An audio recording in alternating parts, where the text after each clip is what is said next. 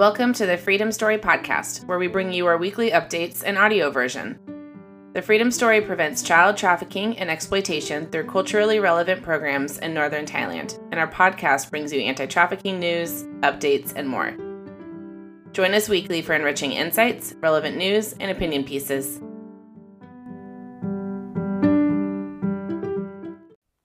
The data we need. Everyone who has looked closely at the issue of human trafficking knows there's a data problem. It's impossible to know exactly how many victims there are, which leads people to rely on estimates. Some estimates are derived as closely as possible from available sources, like calls to national trafficking hotlines, which obviously is a select and possibly biased sample. Some are so weirdly cobbled together as to be essentially useless. Trafficking is a policy problem that eludes attempts to accurately quantify.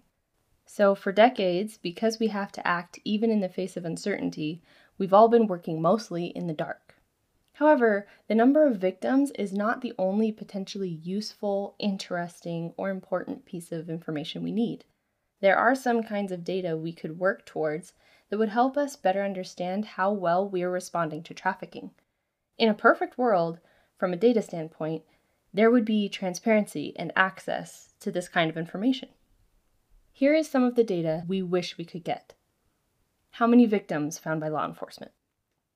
News articles will share how many suspected victims were found in a trafficking case, but there's very rarely follow-up on what came out of the investigation and how many were discovered to be truly trafficking victims. Earlier this year, Germany found a shockingly huge online network of 30,000 suspects, but we haven't yet seen any follow-up sharing how many victims were involved or identified. How many cases led to prosecution? It's unclear what proportions of arrests for trafficking lead to prosecution, and whether the barriers to prosecution and getting the appropriate evidence to secure a conviction are well suited to serving justice and as a deterrent for trafficking. The Trafficking in Persons report tells us numbers of cases, prosecutions, and convictions per year, but we can't know the trajectory of individual cases. Assuming this process takes time, an arrest might happen in 1 year, the prosecution and conviction in a different year, for example. Case tracking and getting the perspective of investigators, prosecutors, defense attorneys, and other participants in this part of the process could be enlightening. How many led to conviction? Likewise, it's unclear what proportion of prosecutions lead to an actual conviction. Related questions would be about recidivism rates and comparisons across differing lengths of incarceration to determine whether prosecution and conviction are serving as a deterrent. Do more arrests work as a deterrent? Does longer sentencing help? What about programs like John's classes or restorative justice approach, as is being tried out in some areas with cases of intimate partner and sexual violence? Systematic study would be helpful here. Breakdown of victim recruitment methods. We know quite a bit from ad hoc data sources about how victims have been recruited, but a more systematic study would be helpful, especially as traffickers adapt over time and technology plays an increasingly important role. Breakdown of survivor outcomes.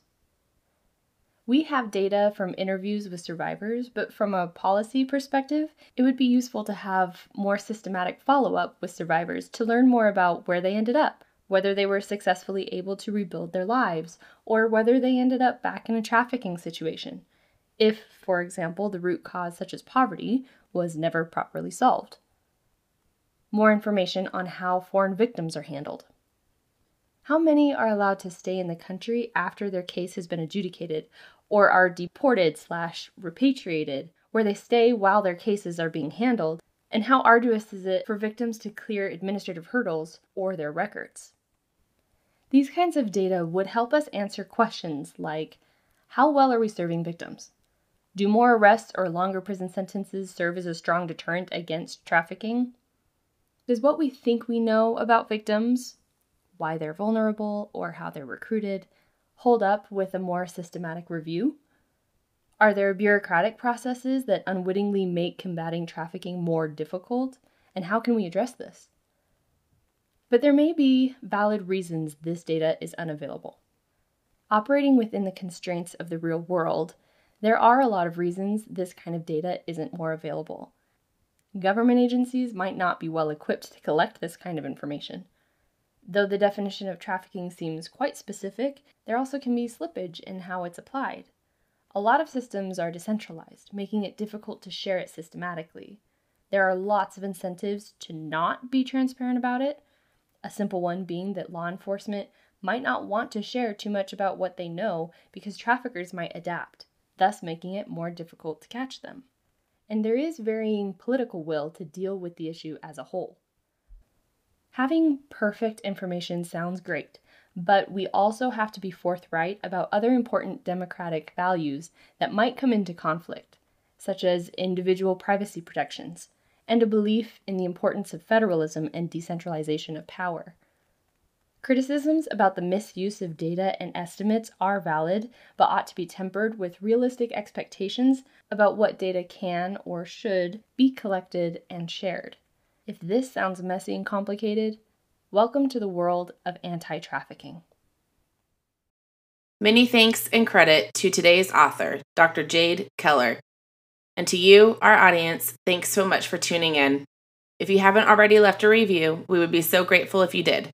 It'll help raise our profile to bring educational anti-trafficking content to a wider audience. To learn more, visit thefreedomstory.org.